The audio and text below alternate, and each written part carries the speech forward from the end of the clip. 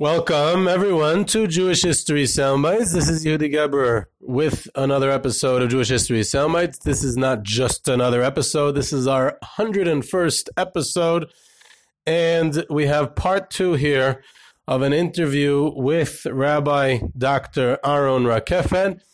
And in this part two, we'll explore a little bit about the connection between Rav Soloveitchik and Rav Aaron Kotler, how Rav Soloveitchik helped Lakewood Yeshiva, his connection to Rav Shneur Kotler, some stories about Rav Moshe Feinstein and how Rabbi Rakeffet knew him,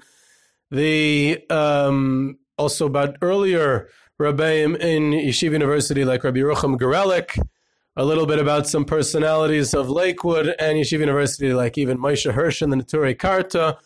We discuss all kinds of fascinating stories of the past, and we end off, of course, about the present and future state of the Jewish people, where he weighs in on that subject as well. So, this is going to be a great interview. Tune in, and I hope you enjoy. Here it is.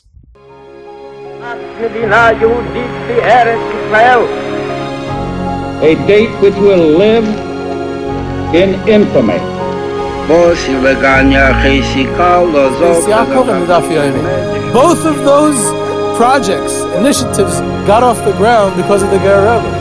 The 11 Olympic team members slain in West Germany.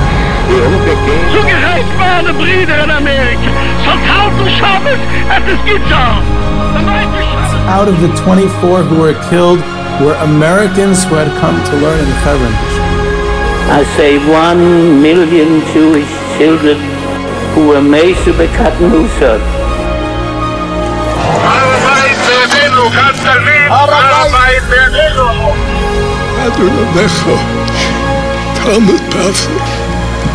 Whoever heard such beautiful words? It is never too little, it is never too late, and it is never enough. Jewish History Soundbites, bringing alive the world of our glorious past. Here is our host, live from Jerusalem, Jewish historian and tour guide, Yehuda Geberer. For a short time, you had a connection to Rav Aaron. You also are famous for being a very close Talmud of the Rav. The two, Rav Aaron and the Rav, had a connection. Can you describe a little bit the shaykhs, the connection that they had with each other? I'll tell you one story which you probably heard from me if you're listening to my Sheyurim, but this story says it all. That the Rav and Rav Aaron had different hashkafas is obvious, but the basic gestalt was one and the same. Now, there was a question came up. David Weingarten, who had Sharon tours, Castro was willing to let out some Jews, but the date he was letting them out was Yom Kippur. And David Weingarten calls the Rav. This goes back many years. You can figure out it's right after Castro came to power. And he says, Rebbe, can we take them out on Yom Kippur? Pikuach Nefesh? And the Rav says, call me back in 2 hours. Okay?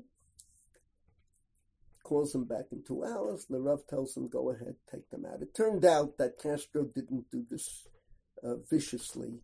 It was simply a mistake. He was dealing with a secular calendar, and when the question was raised, he said, fine, let them leave a day or two later. Years later, David Weingarten meets the Rav at a wedding. This is written up, David Garten, in his memoir. It's online. And he says, Rebbe, why did you tell me call you back in 2 hours? And the Rav said, Azar Shaila, Yom Kippur, Chilul Yom Kippur, I had to be Mitja'etz with Reb Aaron Kotler. So until I could get him, and I knew it would take a minute or so, I said, call me back in 2 hours. So I think that answers your question.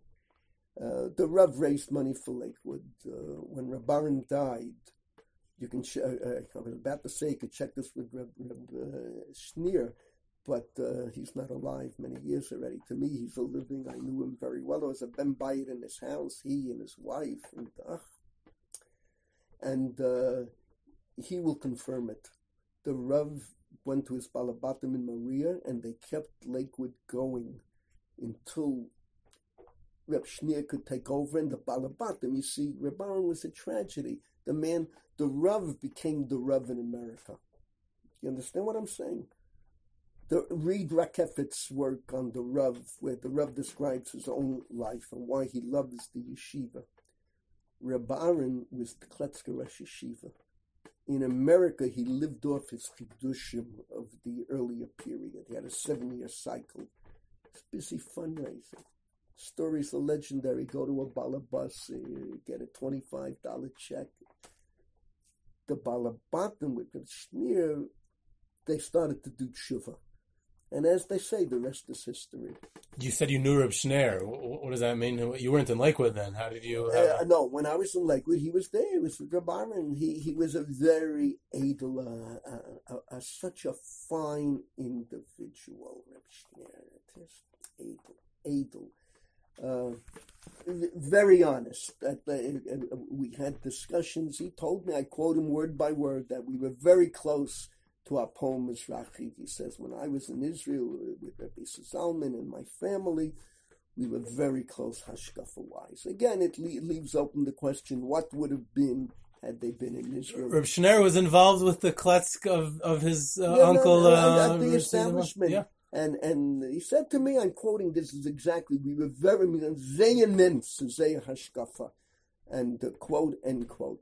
And he also, I don't know if you know this, but this Reb Shneer told me, before my time in the Rav Shir, when Reb Shneer said to me, when he came back from Yerushalayim, his Tata told him, go and hear Shurim from the Rav. And I think it was a year, whatever, he sat in the Shir. So I asked him, was für ein Einfall hat das gemacht? How did it impress you? And he told me that, the Rav, it's something unique. He says, but the Talmidim, he said, the way they were dressed, they were a little bit flippant. In other words, he was used to, I guess, from the Yeshiva Welt, yet I don't know how much he saw in Europe, but what he saw in Israel, there was a different attitude. American kids are American kids. I don't think he would have been overly impressed with the kids at Chaim Berlin or Torah Vodaas at that time, to put it mildly.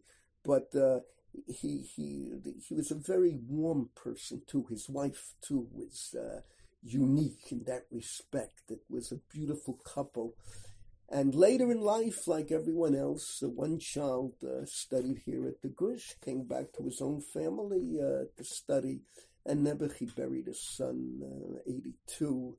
It was, 82 was, I think Reb Shneer died, because I remember I couldn't go to the funeral. I was in Lebanon. I was fighting the war, the first, Milchemet Shlomo Galil. I have a war ribbon for that. So I remember I couldn't go to the funeral. I was up in Lebanon. I was up on the Syrian, the road to Damascus. It was called the Syrian Damascus Road. That's where our unit was stationed. But it hurts, to bury a child is not an easy matter. And they say that he never really totally recovered. They say the Rebbetzin was a stronger person in that respect, because she had gone through difficulty in China, during the war. The whole time they were separated, they were engaged, she was ill. She had typhus, yeah. Typhus, and Rabbi Ashkenazi was responsible that the shidduch should continue. These were wonderful, wonderful people. And you see the children, Reb Malkiel, there's a lot about him here in Israel. He's a lo pashut, but you see his youngest son, Reb Aaron Kotler, a financial genius. Look at Lakewood today. Why are you struggling to keep afloat? And the Lakewood, Baruch Hashem, who would ever dream that the Rav today would have to ask Lakewood for help, not vice versa. But all right, Kachidaka Shel Chaim. Right. You knew a lot of famous people, big Rabbanim. Did you ever have a chance of meeting Rav Moshe Feinstein, having a connection with him? Of course. Oregon 71212. My Igrot Moshe has all over what I spoke and learning with him. I knew Rav Moshe very well. Rav Moshe is a different story. Rav Moshe Azah Edelkeit. It's hard to describe you. You totally fell at ease when you met Reb Moshe. Reb Baron or the Rav, there was a certain goyness, Ilui-shaft, that you knew right away you're approaching giants. Reb Moshe as Edelkeit. Here I'll tell you a very... Moshe Feinstein was warmer than the Rav or Rav Aaron? It's not just warmer. You could approach him and ask a shaila. Women could call him and ask him, "When sind min Shabbos licht this week?" And he would give an answer, "When's Mavarech HaChodesh? Was vat Tag Rebbe?" They loved him. But my best story with Reb Moshe, and this is 100% true, there was a Talmud of the Rav who grew up on the east side, Rabbi Roy Alpert, Zeichet Tzadik Levracha. His father was a chazan. Reb Moshe knew the family. He was orphaned at an early age. Roy, his mother died. And these were east side people. They took care of each other. And he went into the rabbinate, first rabbinate, someplace in Jersey.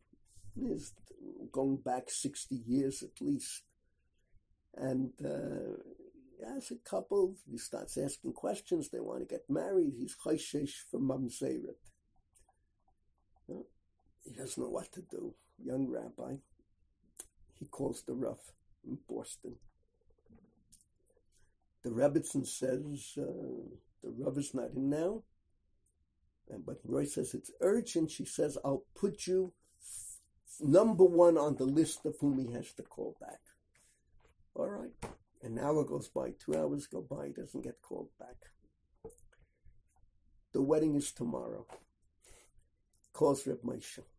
The Rebbitzin answers the phone, and she says, Moshe, lekuma ha, Chazan Albert Zun Villaich, and with such love, and Reb Moshe gets on, "How are you, and your wife, the children?" They live in Beit Shemesh today, his 2 daughters, and his widow, Beit Shemesh. Wonderful people. And he asked Reb Moshe the shaila. Reb Moshe says, "Mein Sohn, nema reisa, Shulchan Aruch Even HaEzer, Siman so-and-so, nema cook done, dema for, he goes back and forth, tells him, "Nu, was trachten, what do you think? We can in Paskining." So, and Albert says, "Ich denk, man can Mekel sein." And Rabbi says, "Mein meinen is eichet, dass man can Mekel sein." All right? So, fine. 2 minutes later, the call comes from Boston. The Rav calls. "No, I heard you have a big problem. What's the problem?" "No, what do you think?" And he starts quoting everything he had just studied. And the Rav says to him, "Albert, ein Sach kann ich sagen. One thing I'll tell you. Ayamayach is das nicht. That's not your learning. You consulted with someone." That Roy would always tell the story. But anyway, the Rav was masking with Reb Moshe, and they were both Mekel.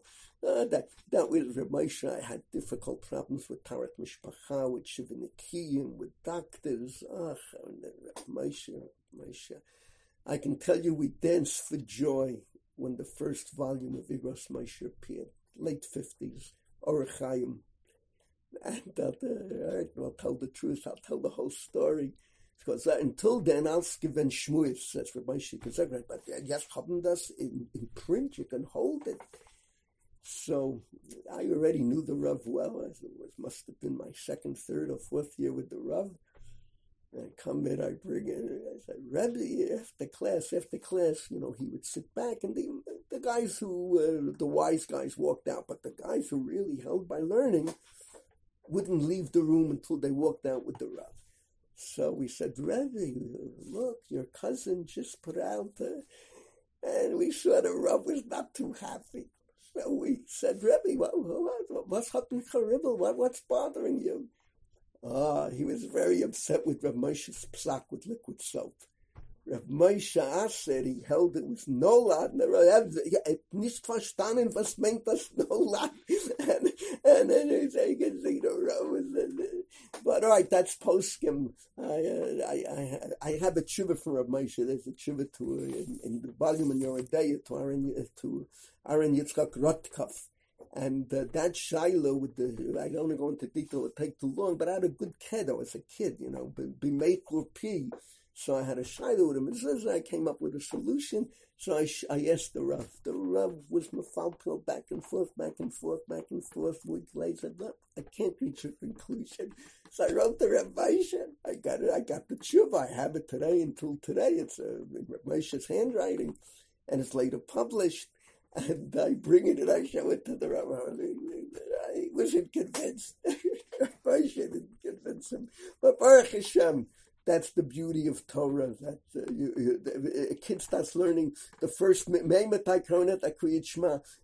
Shalavis, right or wrong. The first Mishnah. How many different opinions do you have there? Right there, you have 3 opinions. So I said, that's life. That's the beauty. You can anything I teach in the Kollel right away. I have to deal with this opinion, that. Or I say halacha l'maisa. This is what generally people do.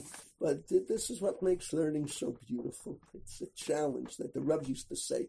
He couldn't understand how anyone with some intellect couldn't enjoy learning. It's the greatest conspiracy in the world. He tells the story. I write this up in my work on the Rav.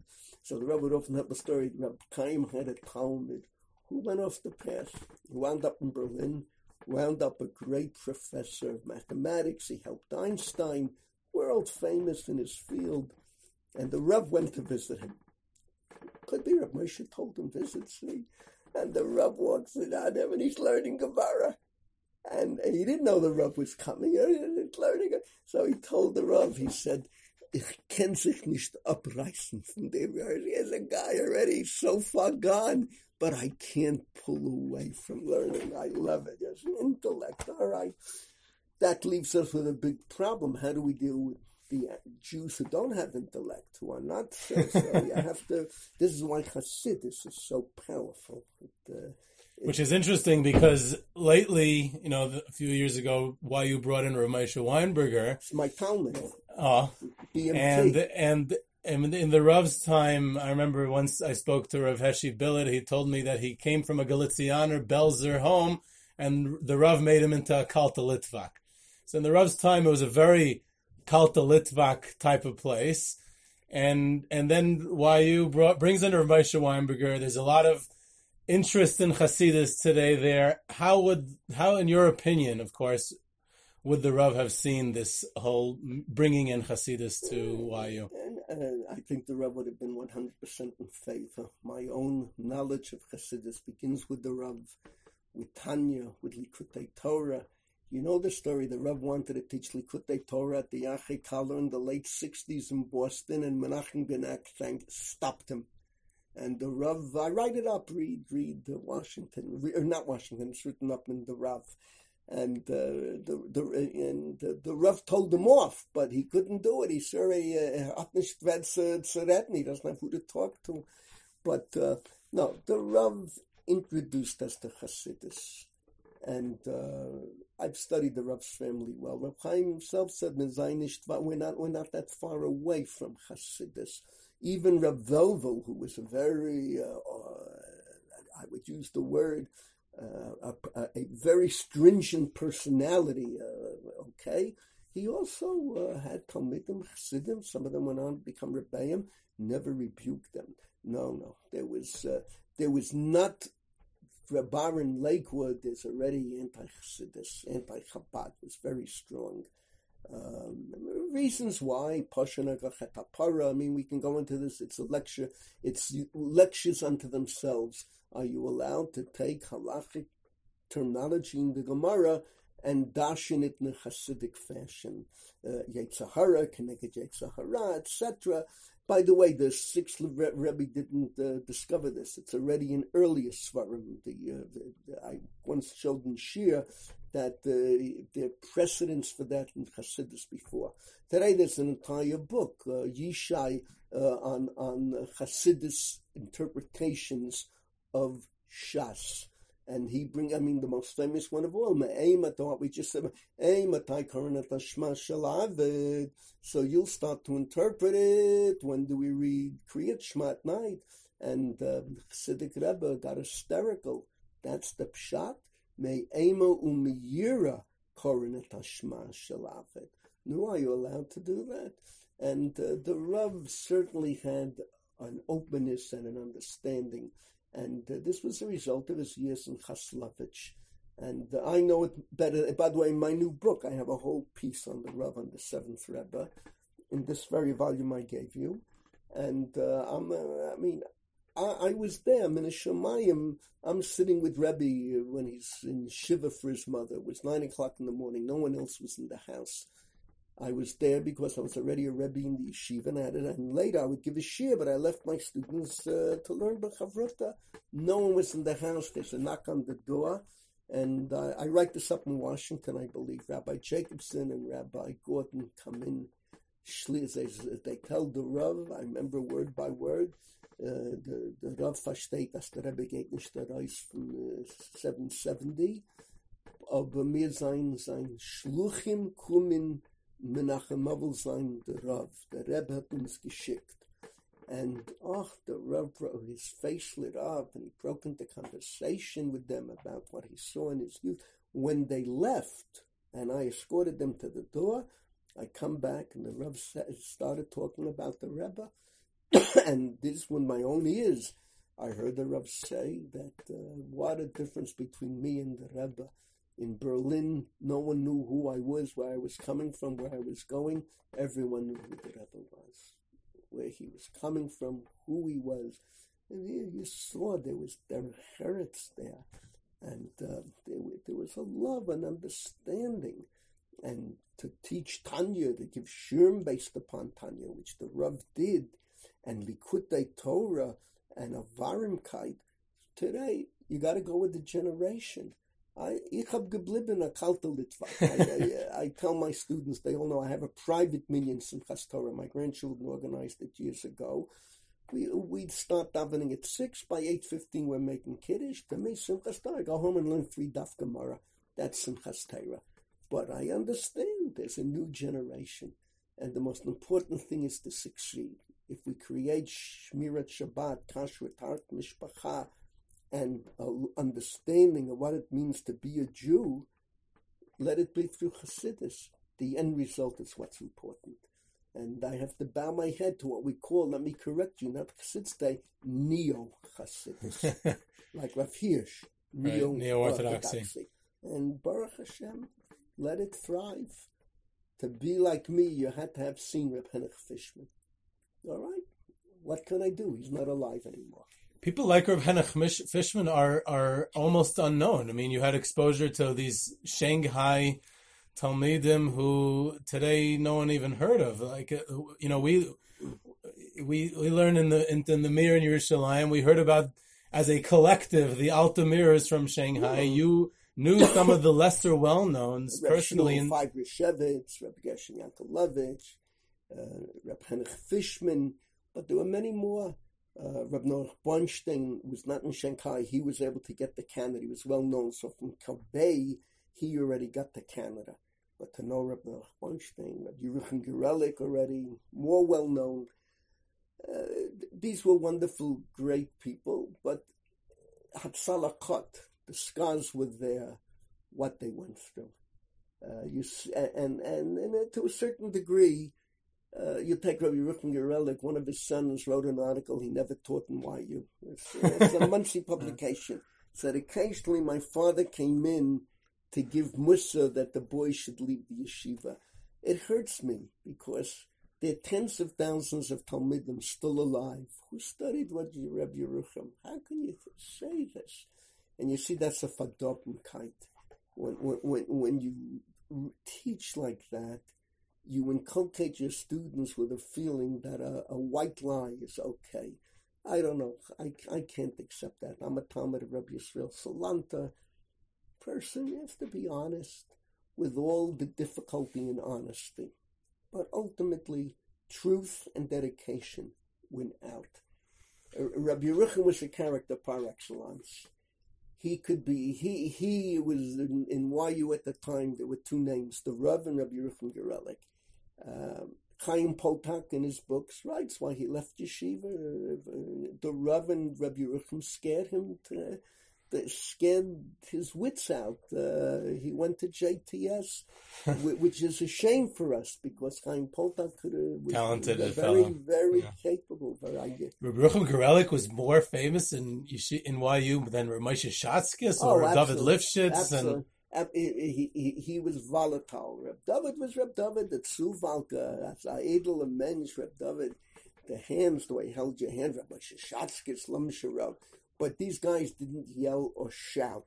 Rabbi Yerucham was unbelievable. You know, the story with the girl, it's legendary. It would repeat itself because he was always the D train. The D train was under his window. And whenever you had to go to D train.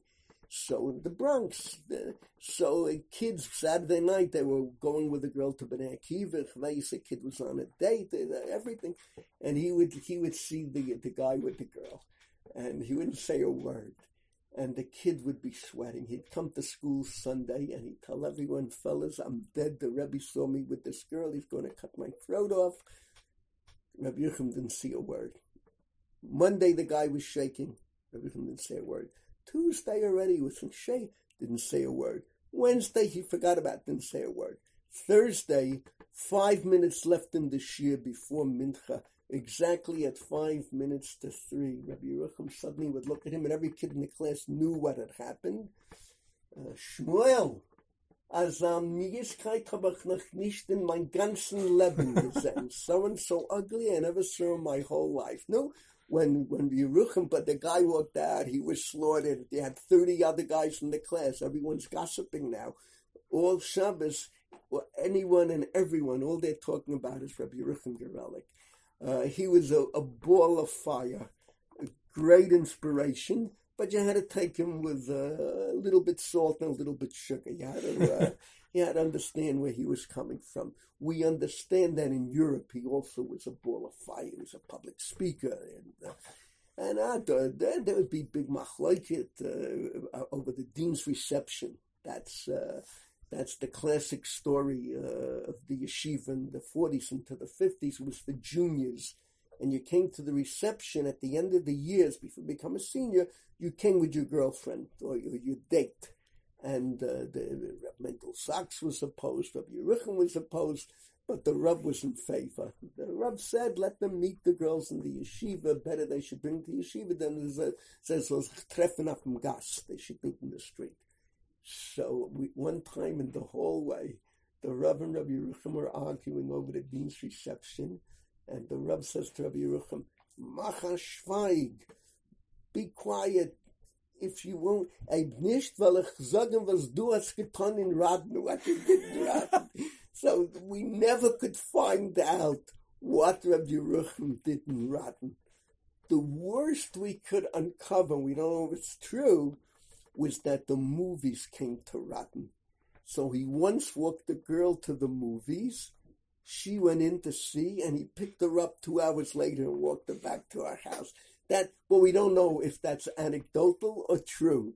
But we were, what did he do in Radin? What did the Rav mean? All right, that was life. The Rav was Americanized. In other words, he was, he understood the American kids, Bnei Akiva, girls, boys, Maimonides. It's a different deck of cards. The Rav, more than anyone, but Americanized. He and the Lubavitcher Rebbe, they had deep insight in how the Rebbe achieved it. I don't know, because he sat in a Winkel and 770 Eastern Parkway, back and forth from the shul to his house on President Street, and yet he knew America, knew the world inside out. The Rav was in Boston. Well, you can draw your own conclusions. The Rav used to say that when I came to Boston, there were just 3 fellas over the age of Bar Mitzvah and under the age of 70 who were Shemesh Shabbos, and they all became my brothers-in-law. 2 married his sisters, and 1 married his wife's sister. Amazing. That's what the Rav used to say. That was a different exposure. That was America then, and that was really a different world. So maybe in summary, to wrap this amazing session up, maybe you can, in your opinion, tell us what you think is the greatest challenge facing world Jewry today. No, they challenge his building the state of Israel. Everything depends on the state and how religious, how Tairidic the state will be on the public scene. And here you have a tragedy because democracy is very influential in the Western world. The Western world has no concept of what Torah is about. We are the antithesis of Western civilization. Western civilization stresses the dignity of the individual. We were all raised on it. Here, now, do whatever you want. Just don't break someone else's windows. Judaism, unlike Christianity or unlike Islamic culture, we as Jews have a dual existence as individuals. Adam Korav Salat Smo. We're part of the Jewish people. Am Yisrael, B'nai Yisrael, Kahal Yisrael. And that also requires commitment, surrender, devotion. The great world beyond us doesn't understand that. You're an individual, be happy. As an individual, what counts most is here and now. The food I eat for breakfast, lunch, supper, etc. As a member of the Jewish world, B'nai Yisrael, the present is the least important. It's learning from the past, preparing the future. And this is the state of Israel today. Could you imagine a party that puts on its banner? I'm not talking about Lieberman. That's way out. I'm talking about blue and white. Chilul Shabbos, secularism, buses on Shabbos, from Jews, Achavre Knesset, Haredi people, the women, Gerech Hasidah, Danny Trapper's son, Chili Trapper, Stern, the general, and they don't understand that the public thoroughfare, no one is in favor of going into anyone's house and telling them to be kosher. You don't want to be kosher, eat chazer on Yom Kippur. Ubachata b'chayim, freedom of choice. You want to be Mechalel Shabbos, freedom of choice. But on the public sphere, if we're not a Jewish state, who are we? We have no right. We're only here because we're B'nai Avram, Yitzchak, v'Yaakov, because we're the continuity of the Zionist dream, of the Messianic dream. And here, these people we have not succeeded in educating them. You take a look at guns, it's a Satmar Chassid. Every generation before him. Anyone who survived from his family is living in Kiryat Yoel. Are you aware of that or not? Why, you don't listen to the news? You don't read the interviews? Wake up. His parents became Mizrachistim, and he had a frum education till about 10th grade.